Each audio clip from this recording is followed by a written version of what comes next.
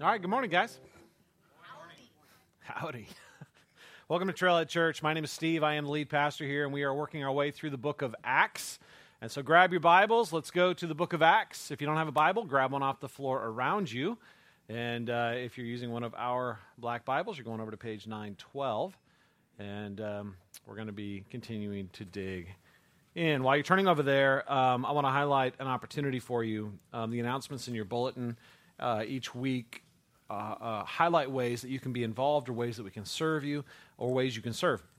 And one of the things I want to point out is if you've been around for a little while and you've been thinking about connecting with community, but you haven't taken the step, we do have a Connect group. And a Connect group is basically a way to dip your toe into the pool of community to decide if it's for you, right? And so we unpack a very specific study over that time. It's a little bit different than our normal community groups. We actually go through a 9-week study that looks at specifically how the gospel impacts all of life and frees you and blesses you in beautiful ways. And so that group is starting up on March 1st. If you are not part of a community group, and you would like to join this Connect group as a way to enter into the study, potentially to study, to find out a little bit more about who we are and how we work, visit Connection Point, and make sure that you let them know, and we will connect you with the proper information for that. Okay? All right, in Acts chapter 4, just to give you a little bit of context, a lot of crazy stuff's been going on so far in our letter, our study.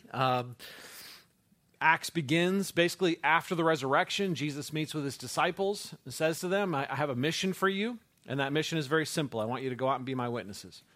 I want you to be people who drink deeply of the love of God and then move out in that love and share that love with others. That's why I'm leaving you here. And then he takes off, right? Beginning of the book of Acts, we have the ascension of Jesus and this group of disciples left behind. Jesus does say, look, I'm going to give you my Holy Spirit as in a unique way to empower you for this mission. He's going to come on you, and he's going to both change you internally as you go deep in the love of God, but also work through you powerfully as you share the love of God. And so we see that happening in the early chapters of the book of Acts. And so far, it has been just pretty incredible. Pretty incredible. We've seen a lot of people believing. We've seen people heal. We've seen people moving into radical generosity and sharing of their lives, and it's been awesome. Last week, we took a look at the beginning of the resistance to the early church, the first steps toward persecution. Because as the kingdom of God is proclaimed, as the love of God is opened up, it threatens men's power structures. It threatens their position, the way they get glory and establish their authority on earth. And as a result, they get pretty violent. They get pretty angry about it. We started looking at that last week. And in the middle of this, we're going to take a look at that again next week. That story is continuing to unfold. But in the middle of it, we have this crazy story today. I'm just going to tell you, there's a couple people that are going to die today, okay, in our text. And we're going to take a look at why they died and what it means for us, okay? Now, here's the thing. When you teach straight through the books of the Bible, you come to crazy stuff, and you teach it. And that's what we do. We take the book of Acts, we start at the beginning, and we work our way through. And as a result, it's pretty cool, but I think sometimes God takes challenging passages and teaches us very deep and powerful things. So take a look. We're going to begin in verse 32, and we're going to break the passage up into two parts today because it falls naturally into two parts. But we're going to take a look, first of all, at verses 32 through 37 in chapter 4. So follow along with me. It says, now the full number of those who believed were of one heart and soul, and no one said that any of the things that belonged to him was his own, but they had everything in common. And with great power the apostles were giving their testimony to the resurrection of the Lord Jesus, and great grace was upon them all. There was not a needy person among them, for as many as were owners of land or houses sold them and brought the proceeds of what was sold and laid it at the apostles' feet, and it was distributed to each as any had need.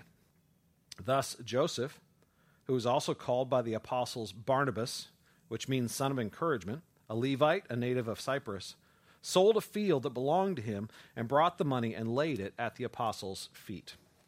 All right, so our text this morning begins with another glimpse into just the heartbeat of the early church, the vibrancy, the life, the generosity, the joy, and the love as people are believing in Jesus. And it's like, holy cow, Jesus rose from the dead, and that means the inauguration of a whole new kingdom. This isn't all there is. There's something more. Right? This life isn't the end of the story. There's a greater story, and our stories are being retold in that story of redemption and reconciliation and restoration, right? And so as a result, we just see this incredible outpouring of generosity in the early church. And it's because of passages like this that a lot of people are like, man, I just wish we could get back to the early church experience. And I don't blame them. They're normally not talking about the persecution. Right? They're usually not talking about the sacrifice that came with this outpouring of joy. But it is a rich, rich experience of love, and generosity, and mutual valuing. Right? This was the kind of community that was worth sacrificing to be part of, right? The openness and the healing and the joy. And there's a lot of momentum taking place in the early church. The apostles are out there preaching about the resurrection of Jesus every day, and people are believing, and their numbers are swelling, right? They started with 120 people, right? They are now over 10,000, right? Just rapid growth and numerous people becoming believers and swelling numbers and swelling popularity among the people. And because of the radical nature of the needs of the early church, it required radical sacrifice of those that were part of the church, right? This was during the time of Pentecost. People had traveled from all over the known world to worship God at the Feast of Pentecost and be part of that cultural celebration. They came, they became believers of Jesus, and they stayed.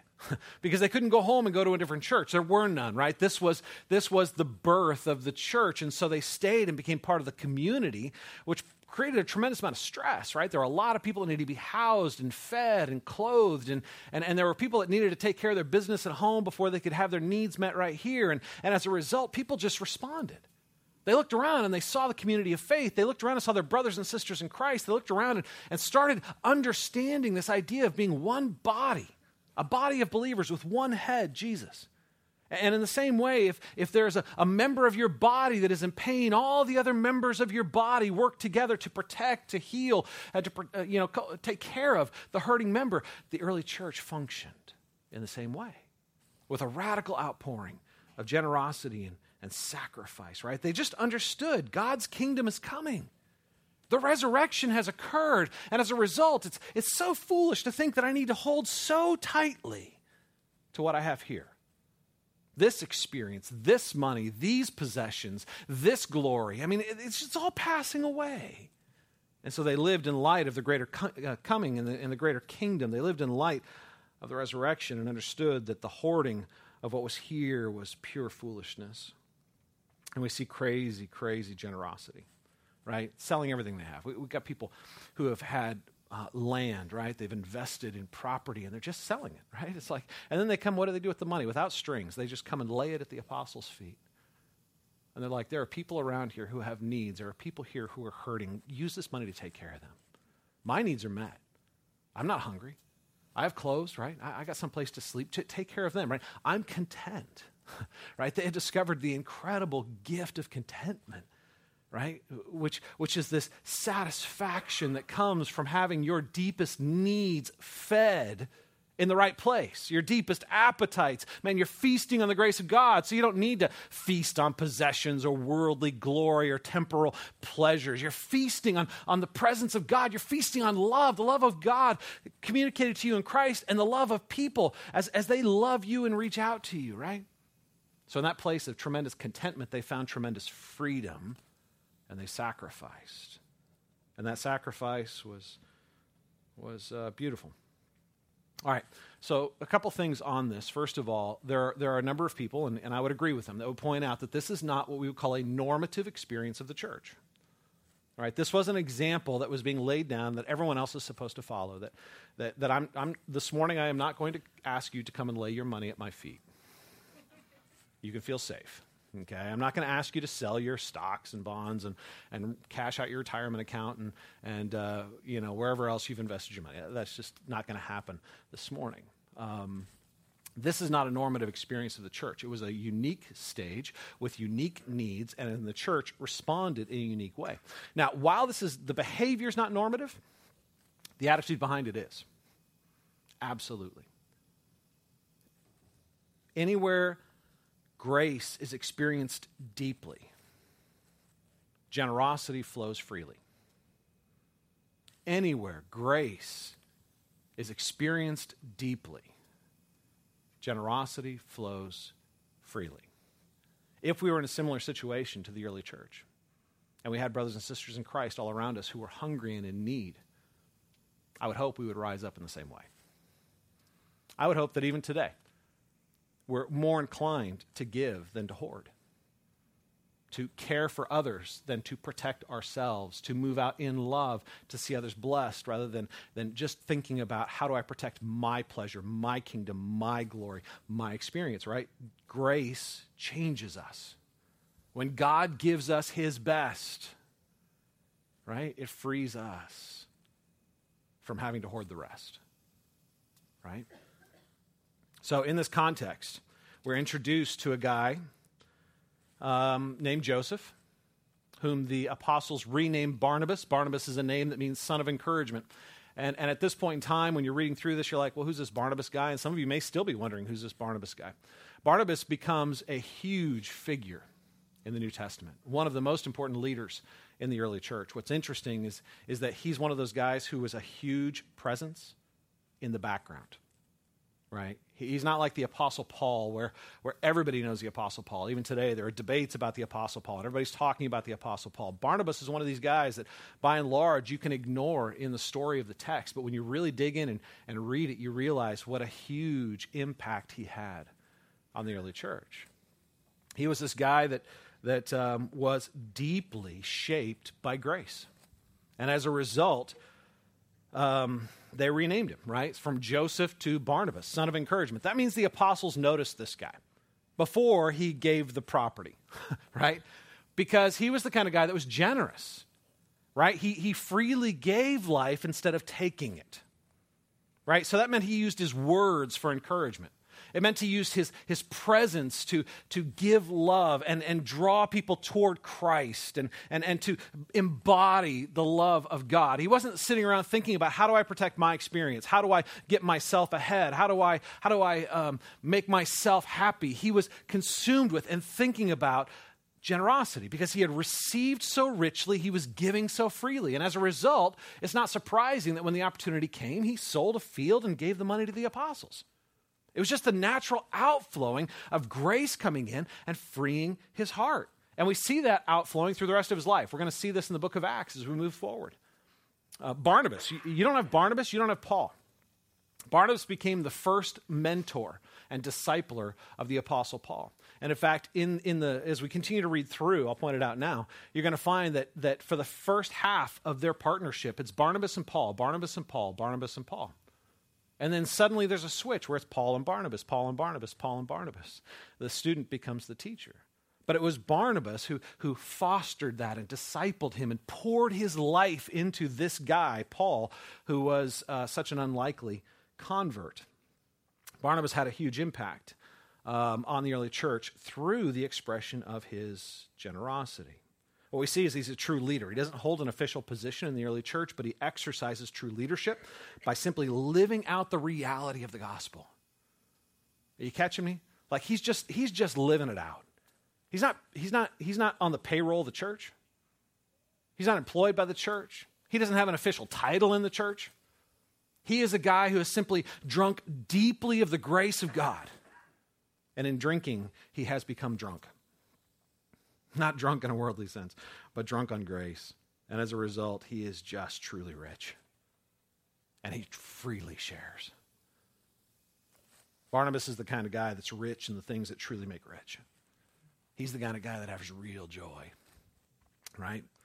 So the next account, as we continue to read through, the next account stands in stark contrast to what we've just read about the experience of the church as a whole and the specific of Barnabas specifically. So take a look at chapter 5. Let's take a look at verses 1 through 11. But a man named Ananias, with his wife Sapphira, sold a piece of property. And with his wife's knowledge, he kept back for himself some of the proceeds and brought only a part of it and laid it at the apostles' feet. But Peter said, Ananias, why has Satan filled your heart to lie to the Holy Spirit and to keep back for yourself part of the proceeds of the land? While it remained unsold, did it not remain yours? And after it was sold, was it not at your disposal? Why is it that you have contrived this deed in your heart? You have not lied to men, but to God. When Ananias heard these words, he fell down and breathed his last. And great fear came upon all who heard of it. The young men rose and wrapped him up and carried him out and buried him. After an interval of about 3 hours, his wife came in, not knowing what had happened. And Peter said to her, tell me whether you sold the land for so much. And she said, yes, for so much. And Peter said to her, how is it that you have agreed together to test the Spirit of the Lord? Behold, the feet of those who have buried your husband are at the door, and they will carry you out. Immediately she fell down at his feet and breathed her last. When the young men came in and found her dead, they carried her out and buried her beside her husband. And great fear came upon the whole church and upon all who had heard about these things. Okay, that's an unexpected turn, you know? You're just reading along, and it's like, hey, everything's all happy and roses and good in the early church and transformation and love and sharing and peace and generosity, and yeah, you're dead, right? These two, they show up, and man, things just take a sudden turn. Everything is good. Everyone's generous. God's doing incredible stuff, and then God strikes Ananias and Sapphira dead. Seriously, what the heck? I mean, what's going on here, right? I mean, you're looking at this, and it's like this sudden, it's just a change in tone. It seems to be a change in direction with everything that's happening. Why does God do this? And why does he do it here? Right? I mean, in the last chapter, the Sanhedrin arrested the apostles for healing a lame man. They kept him in prison. They verbally assaulted them and insulted them and threatened them. Right? In the next chapter, give you a little hint of next week, they're going to rearrest them. This time they're going to physically abuse them. And guess what never happens to the Sanhedrin? They don't get struck dead. Right? I mean, why here? These guys give money to the church, and they get whacked. Right? The apostles take up an offering, and they give money. Right? And Peter's like, you could have just kept it. Right? It was yours. You could have just kept it. But too late, you're dead. All right, so we know that they lied about the purchase price of the land, and that's really the crux of the issue, right? That's really what it comes down to. Peter says, it was your land, you could have done what you wanted with it. And then you sold it. It was your money, you could have done what you wanted with it. But you came and you said, just like Barnabas, that you're giving the entire proceeds to the church to take care of the needy, and you lied. You kept some of it back for yourself. So you die. Why did they do it? I mean, really, why did they do it? Why would they lie? Why would they go through the trouble of pretending to be more generous than they were?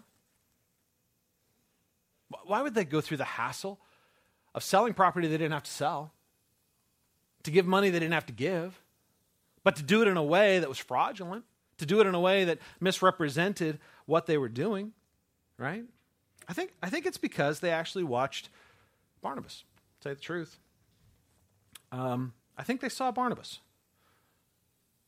And Barnabas got a lot of attention. Barnabas got noticed by the leadership. Barnabas seemed to be moving toward the inner circle. In fact, he even got a special nickname. The apostles, right, they gave him a special nickname. And they saw that. They saw the leaders pay attention to him, and they saw the leaders give him a name, and they saw other people start gravitating toward him. And I think they wanted some of the attention. I think they wanted some of that inner circle fame to rub off on them. They wanted to be brought up in front of the church, to have their faces up front, to have their names put on the overhead, right? To have their picture put up on the website, to have their name engraved on the brick that's on the foundation of the church. They wanted the public recognition. They wanted some of that influence and fame and positive attention. But they didn't really want to do what was necessary to get it. And so in the process, they're like, well, we can do this, which is sacrificial, and in the same time, we can protect ourselves a little bit. I mean, what if this whole thing goes south, right? What if this thing crashes and burns? I mean, what's it going to hurt for us to keep a little nest egg, to stay a little protected? Or maybe it was a way of protecting certain pleasures or freedoms that they wanted to protect that were going to cost money, right? It's like, okay, we cashed out this money. We'll give this much to the church, and we'll keep this much so that we can pursue this pleasure or protect this habit or whatever it is, right? Maybe it's just a nest egg to protect against future need. I mean, really, what is so bad about this? I mean, it's when I analyze it, it's like, okay, I get it. It doesn't seem that bad to me. And if I'm honest, it doesn't seem that foreign to me. I mean, can I say I've never had the same attitude as Ananias and Sapphira? Can I say I've never wanted public attention? Can I say that I've never wanted that glow of affirmation, of people to know my name and to know it in the positive light? To want to you know what I'm saying? What fame does, that sense, they want to draw near to you. They just want to rub off a little bit of your glory. They just want to give you a little bit of praise, right? Who doesn't want that positive vibe, that sense of being known and somewhat famous and maybe even a little loved? I mean, was Peter just in a bad mood here? Is the Spirit just having a bad day and they just happen to stumble in and make the wrong mistake at the wrong time? The answer is no. And what I hope to show you is that this was, at this point, the single greatest threat the early church faced. What they did and what they represented was the single greatest threat to the experience and the mission of the early church. It seems pretty minor, but it wasn't. In fact, take a look at verses 3 and 4 again, because I want to highlight something. In verses 3 and 4, when Peter is talking to Ananias, he says this, Ananias, why has Satan filled your heart to lie to the Holy Spirit, to keep back for yourself part of the proceeds of the land? While it remained unsold, did it not remain your own? And after it was sold, was it not at your disposal? Why is it that you have contrived this deed in your heart? Ananias, why are you trying to lie to God? Satan put this in your heart. Now, how does Peter know this? Well, first of all, I think it's because the Holy Spirit is enlightening him, right? He's a leader, and God has given him supernatural discernment. And so it just knows. There is something in him that triggers, and he knows this guy is lying right now. This is a misrepresentation of reality. I think it might also be a little bit of personal experience. Remember, Peter's the guy that tried to manipulate Jesus, and Jesus turned around and looked him in the face and said, "Get behind me, Satan." Remember that? Peter, Satan tried to use Peter too, and Peter had to be rebuked.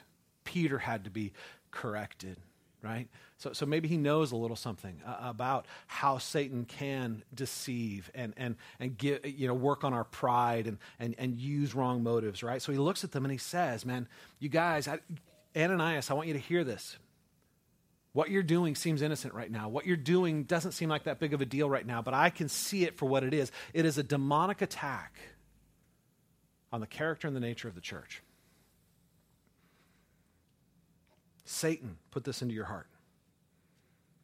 It is his attempt to attack the church, not from out there, but in here.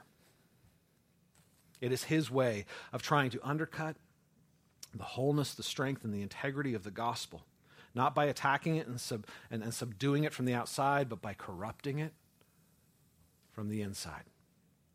Think about it this way. When Ananias and Sapphira conspired to lie to the Spirit, which is essentially what Peter's saying. When you lied to me, you were lying to me, but really you were trying to lie to God, right? You lied to the Spirit, who is God, right? So you're trying to lie to God. And when you're trying to lie to God, when you're conspiring to lie about God, you're actually conspiring to lie about God. You're not just trying to lie to God, you're trying to misrepresent God. The gospel says that each one of us is a sinner, that we've rejected God in our sin and our rebellion, right? The sin of Genesis 3 is replicated in each one of our hearts. We look at God and we say to God, we want to be like God. We want to be the center. We want our kingdom to be the focus. We want our glory to be the center. We want our good to be the focus, right? Not your good, not your glory, not your kingdom. We want to be the center. We want to be like God. We want to mark our boundaries. We want to determine our course. We want to be able to provide for ourselves, protect ourselves, feed ourselves, satisfy ourselves. We want to be independent from you, right? So each one of us has rejected God in our sin, but he loves us anyway, even though we've committed cosmic treason against the King of the universe and rejected him and sinned against him and defiled his image in us by embracing things that aren't God and calling them God, chasing things that are created by God and looking to them to be God for us, to do for us what only God can do. God loves us anyway. And he took it upon himself to cleanse us of our guilt and our shame. His Son became man and lived among us, and he lived the life we should have lived, and he died the death we deserve to die, that he might be our substitute in judgment and pay the price necessary to bring us back. And when he rose again, it was the seal that said, forgiveness is now available. The price has been paid. Forgiveness is available. You can believe and find new life. See, sin is our way of trying to find our deepest satisfactions, the things that God designed us to find in him outside of him, right? Our deepest joy is now found not in God, but outside of God. Our need for pleasure is not found in his character and what he provides, but looking to what he provides so that we don't have to pursue his character, right? Sin is our attempt to be like God, to make our own meaning, establish our own glory, build our own kingdoms. Sin is, in that sense, a cosmic insanity. We're trying to feed on what isn't food and drink on what isn't drink. We're trying to find our deepest soul's needs met and satisfied in things that simply cannot satisfy them. And when they don't, we just keep pursuing. See, we were created to be completely dependent on the outpouring of God's love. His presence, his love, his power, his glory. We weren't designed to compete with God. We were designed to be dependent on God. Right? We're not supposed to fight with God to establish our glory in contrast to his, our will in contrast to his. We were designed to be completely dependent on God, to rest in God, and to find our deepest soul's needs met in the outpouring of his goodness and his presence, the outpouring of his love and his provision. To find our deepest satisfaction in his will and our will fulfilled in his and in his provision and in his kingdom and in his glory. That's the message of the gospel.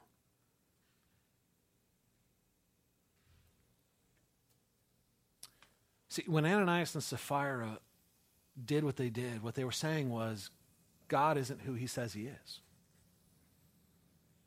God isn't fully glorious. So we need to build our own glory.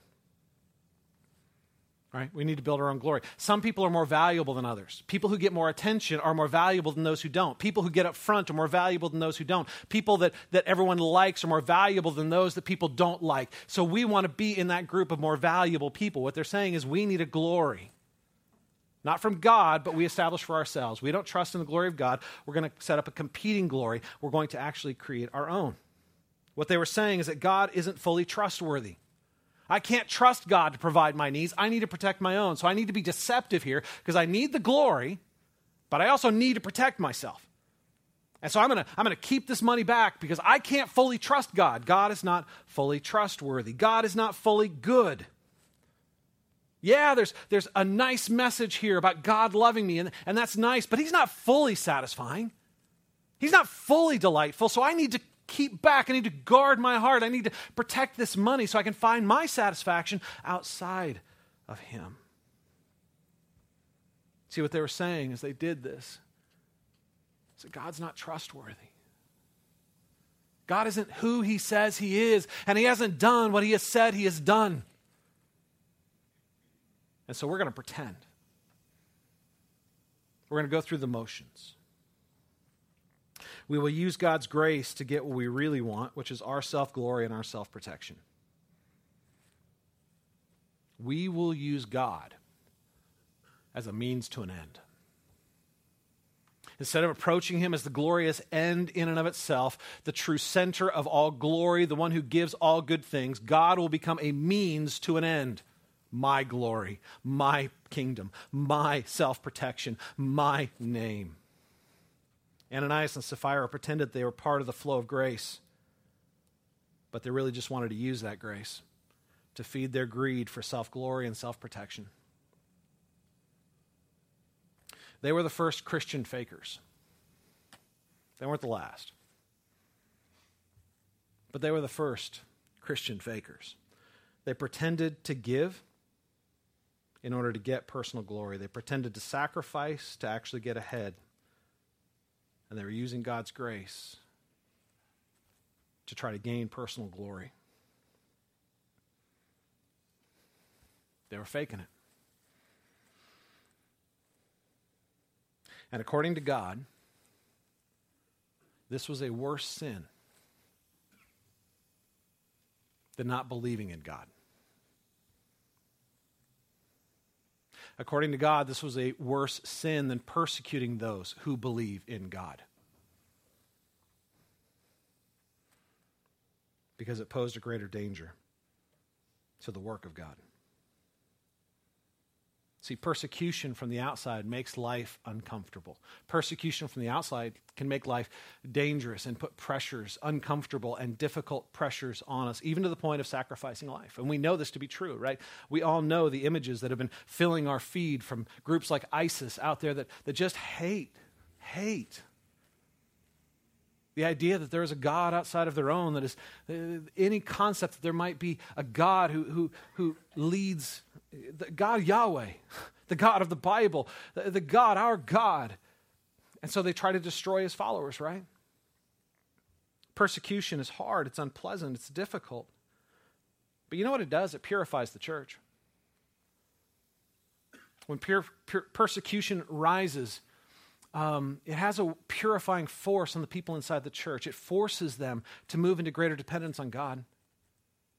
It forces them out of their position of self-satisfaction and self-protection and comfort. It forces them into the position they should be already in, that position of complete dependence on God. Right? It forces them. And as they get forced into that position, they start discovering the beauty and the freedom and the power and the joy that flows into our lives when we are what we were created to be, which is completely dependent. Revolving around his glory and instead of trying to establish our own. Persecution is hard, and it's ugly, and it's difficult, but God uses it to purify his church, and he uses it to drive his mission. People that are being persecuted are some of the most powerful witnesses for the gospel of Christ. Because as they get pushed more and more deeply into that place of dependence and start discovering more and more of the beauty that is hidden in true relationship with God, they are lit up more and more with a need to share it. Compare that to the sin of faking. See, the sin of faking threatens to corrupt the church. Not persecute it, not purify it, but corrupt it from the inside out. If Ananias and Sapphira had succeeded, they would have replicated. There would have been more who would have seen what they did and followed their example. The message they would have received is, this is how you get ahead in this community. This is how, and that subtle lie that God is not trustworthy, that God is not all glorious, that God is not all satisfying, would have been sown in the fertile soil of that young and impressionable church. Others would have seen what they did. Others would have believed the lie that they believed, that this is how it works, this is how you get ahead. And at this point in the story, God simply would not allow that corrupting force to take root. At this point in the story, the soil is too soft, the DNA is not set. He will purify his church. And he does. He needed the church to be pure and passionate because it was given an incredible task, right? To start in Jerusalem, move out to Judea and Samaria and to the ends of the earth. And he would use persecution to make that happen, by the way. Right? The persecution that is surrounding this chapter is part of God's plan to both purify but also push out the church on mission so they don't get too comfortable in their experience of God's grace in Jerusalem. They're to carry God's grace out to the surrounding regions, which will require sacrifice and difficulty and hardship. He's going to push them out in that direction. But in this stage, he wants the experience that's pushed out to be pure. And in this stage, that means the elimination of those that would lie about grace. So he killed them. He killed them. And that had its proper effect in the church, right? Verse 11.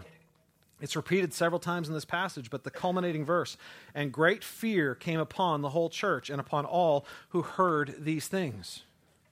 Now, this isn't the fear of terror. This isn't the fear of oh my goodness, I thought God was loving and merciful, but I guess he's not. This wasn't the fear that God's not approachable. This isn't the fear that God doesn't forgive sin. This is the fear of respect. This is the fear that purifies our motives and challenges our heart. It's the fear that wakes us up instead of allowing us to simply drowse back off into the sleepiness of sin.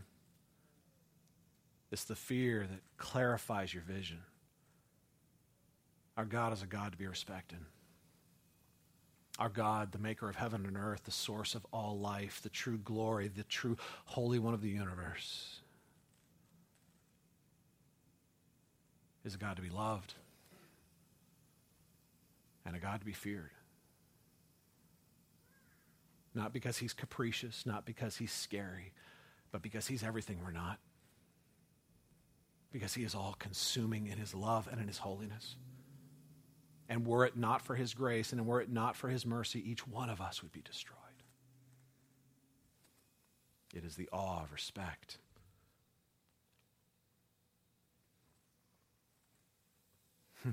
Everybody walked away from this day knowing that God takes this stuff seriously, right? And that's kind of what happened, right? I mean, this spread, man. This was like, this hit the grapevine and it was all over, right? 10,000 people like that knew this thing, right? It was just, everybody's buzzing about it. Did you hear about Ananias and Sapphira? They're buried right over there, right? I mean, they just knew it, right? And it had an effect on the early church, a purifying effect. And there might have been a few people that left the church that day, which was a good thing. A few people that were tempted to show up and fake it. A few people who were looking at this bright and vibrant and shiny new community saying, I want to be loved, I want to be accepted, I want to be provided for, I just don't believe in their God. Maybe I'll fake it. Yeah, I'm thinking a few of those people might have left.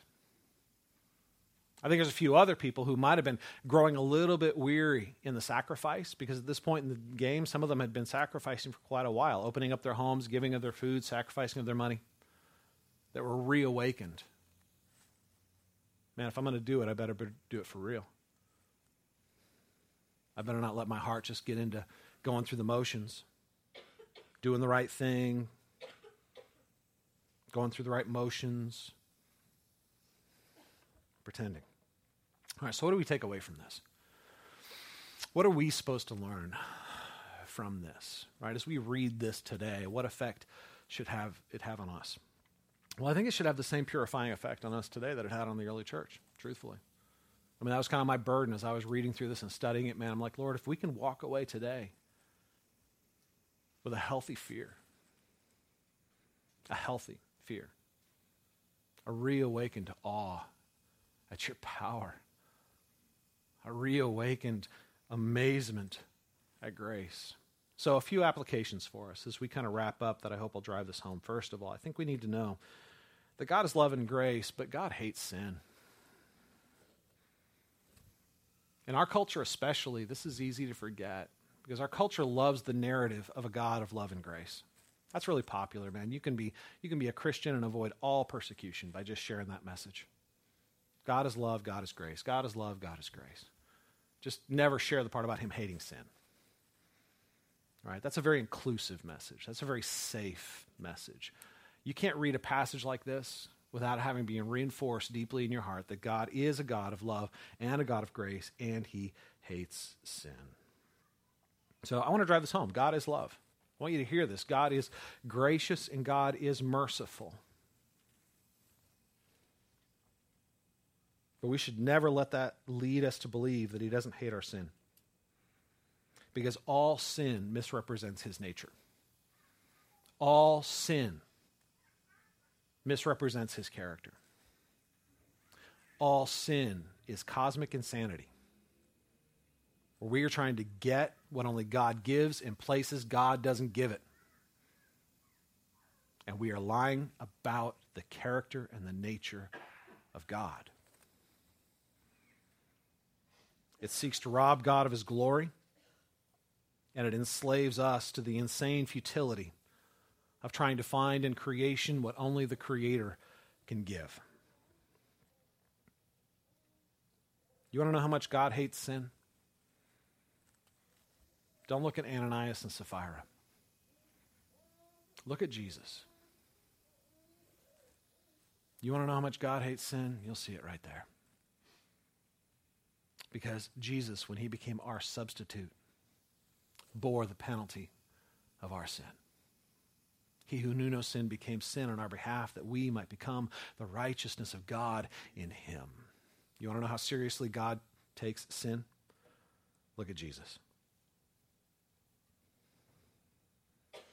If God didn't hate sin with an infinite, righteous, burning anger, Christ's death would make no sense. He died because we deserve death. He died because our cosmic treason was so heinous, so blasphemous, so out of line with what is real and true and beautiful in this universe that it merited the outpouring of the infinite righteous wrath of God. And Jesus, in his love, became the vessel, the embodiment of our sin, who suffered the full outpouring of that wrath, that we might be forgiven. God is love. We see that in Jesus. God operates in grace. We see that in Jesus. And God hates sin. We see that in Jesus. Secondly, God is more concerned about the sin in the church than he is the sin in the world.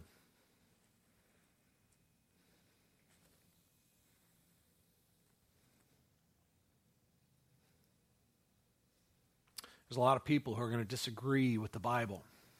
A lot of people are going to disagree with the character and the morals that are put forward, the stories that are portrayed. There are going to be a lot of people who intellectually disagree with it. There are going to be a lot of people who are actually hostile toward it. There are going to be people that blaspheme our God and do it openly. There are going to be people who persecute us and do it openly.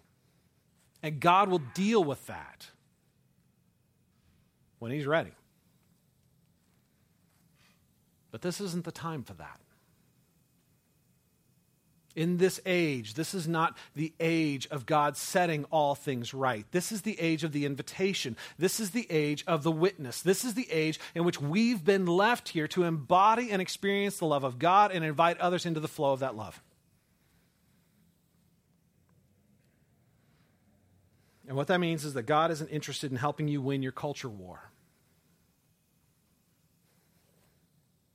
Because God has not commissioned you to win. He has commissioned you to be a witness. To be a disciple who makes disciples. And that means the greatest danger we face isn't out there. It isn't a political force or a social change or a shift in policy or a cultural movement. The greatest threat isn't out there, it is in here. The world may rage against God, But we have the power to misrepresent God. The world may hate God, but we have the power to lie about God. Outsiders may hate our God, and they may even try to kill his followers. But listen to me, they're not the enemies, they're the mission field. You get that? They're not the enemies, they're the mission field. They're the ones we've been commissioned to take the love of God to share the grace of God with, to call them to forgiveness and cleansing, the removal of guilt, the removal of shame, and new life in Christ, even if they hate the message and kill the messenger. They're not the enemy. They're the mission. Insiders who lie about God. Insiders who pretend they know God but don't love God. Insiders who are more concerned about moral behavior than actually having loves ignited by the love of God. They're the enemies of the gospel. See, when we do that, we're in danger of trying to drive our lives the wrong way down a one-way street, and God's going the other way. When we try to misrepresent the character of God will always win. When we try to lie about God and pretend that this stuff isn't real, God will get his glory. He will not allow our misrepresentation of his character to hinder his mission to share his character. God hates sin, and he is more concerned with sin in the church than he is with sin in the world. Do we get that? Do we have the awakening of a holy and healthy fear of God, recognizing that judgment begins with the house of God?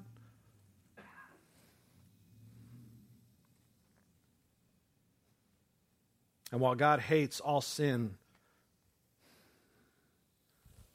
I think he hates the sin of faking the most.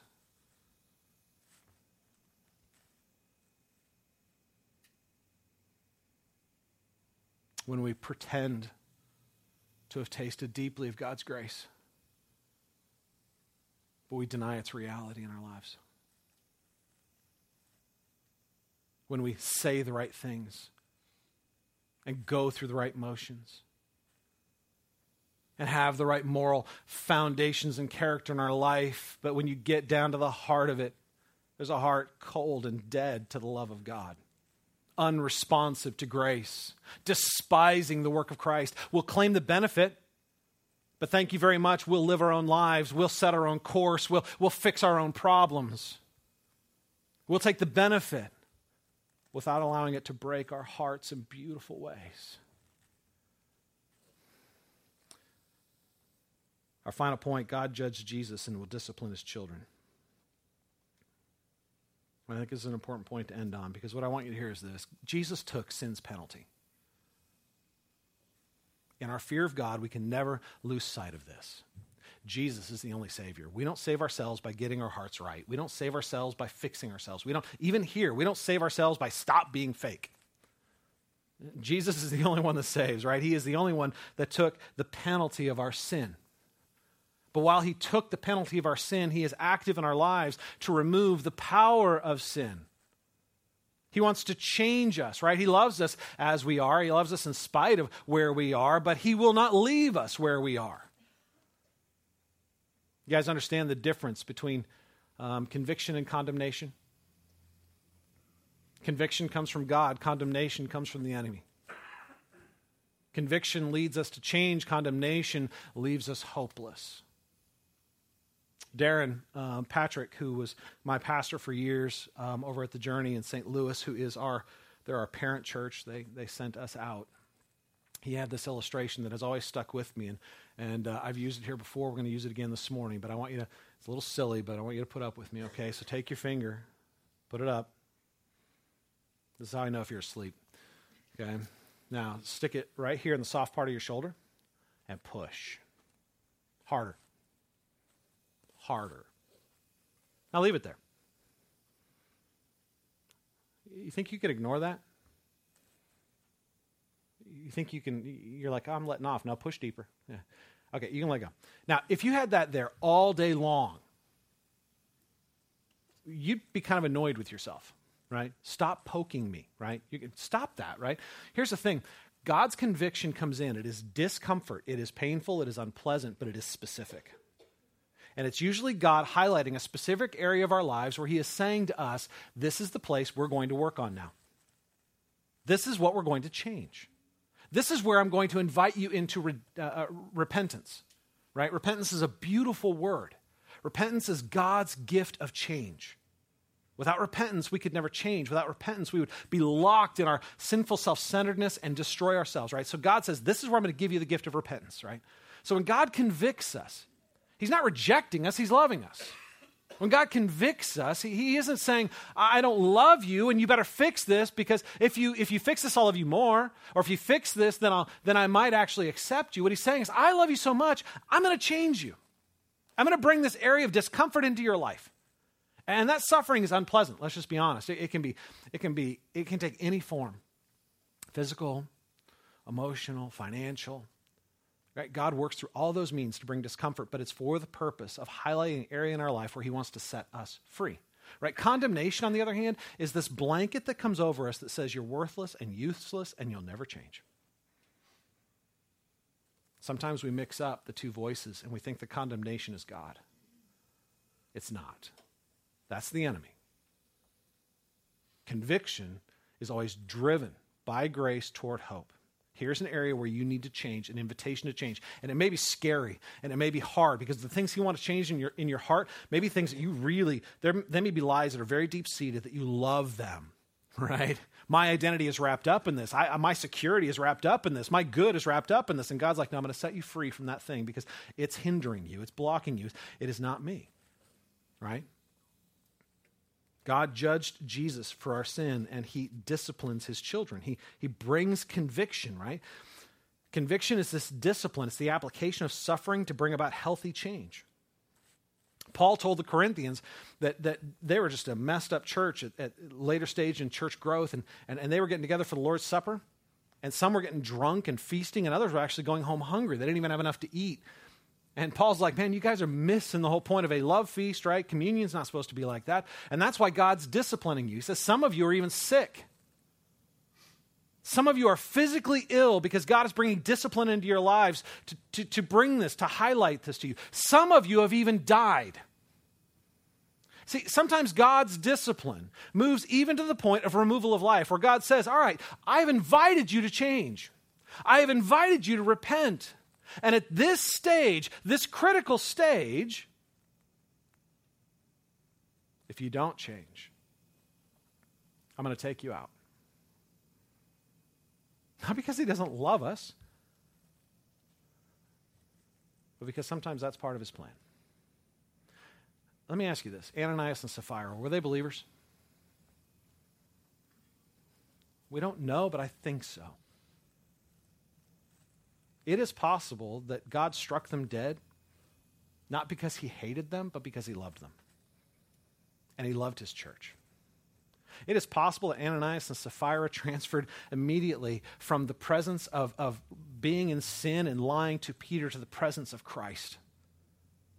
And in so doing, found the warm embrace of a God who loved them and had cleansed them and had forgiven them for their sin. I don't know. I can't tell you whether or not Ananias and Sapphira were true believers. What I can tell you is their salvation wasn't contingent on whether or not they sinned in this instance. Their salvation wasn't contingent on them getting this right. In this situation, God simply said, I can't let this be. This cannot stand. And you are going to work for my glory by being an example of what not to do. God brings discipline, but he always brings an invitation first. I don't know if you noticed that with Sapphira. It's clearly highlighted there. Sapphira comes in 3 hours later, and she comes into the apostles, and Peter's like, hey, tell me about this land you sold. Tell me about the price. It's an invitation. An invitation to repent, an invitation to honesty, an invitation to come out from behind the bushes where she was hiding like Adam and Eve, right? Hiding behind the bushes of her own self-glory, her own self-plan, her own self-glory. Will you come out and be honest? Will you come out to the realm of grace? There was an invitation, and it was followed by discipline when she refused it. Where is God inviting you out of the bushes right now?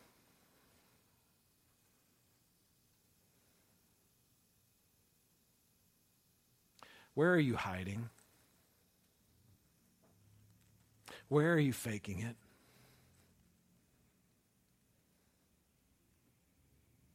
Will you respond to the invitation to come out? You got nothing to prove. You got nothing to hide. Christ is your record, not you. Christ is your glory, not you. God has established your love, not you.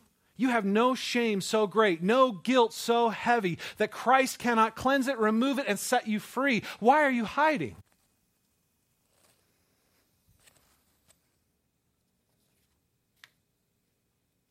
And know this, if you resist the invitation, believer, God will, in his love, bring discipline into your life.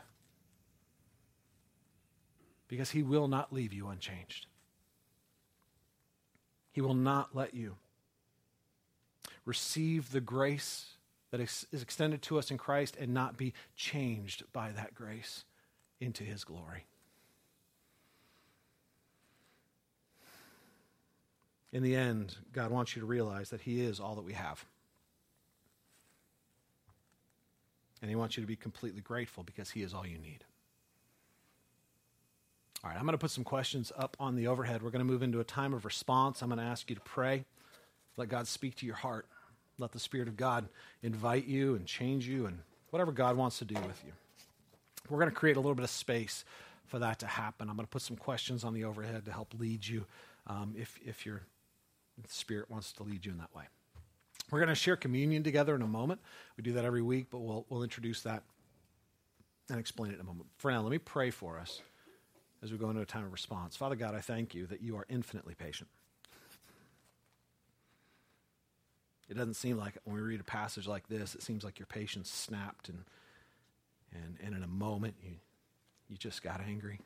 But Lord, we know this was not a demonstration of you snapping. It was a demonstration of you cleansing. And I like to believe that even now, if Ananias and Sapphira were believers, they are praising you and thanking you that you got your glory out of their broken motivations.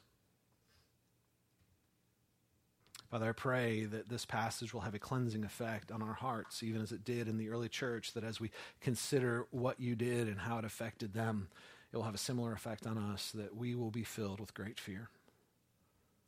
Not the terror of your presence or the misrepresentation of your righteousness, but the awe that comes from knowing we worship the one true God, the one who is truly holy, righteous, good, fully satisfying, truly delightful.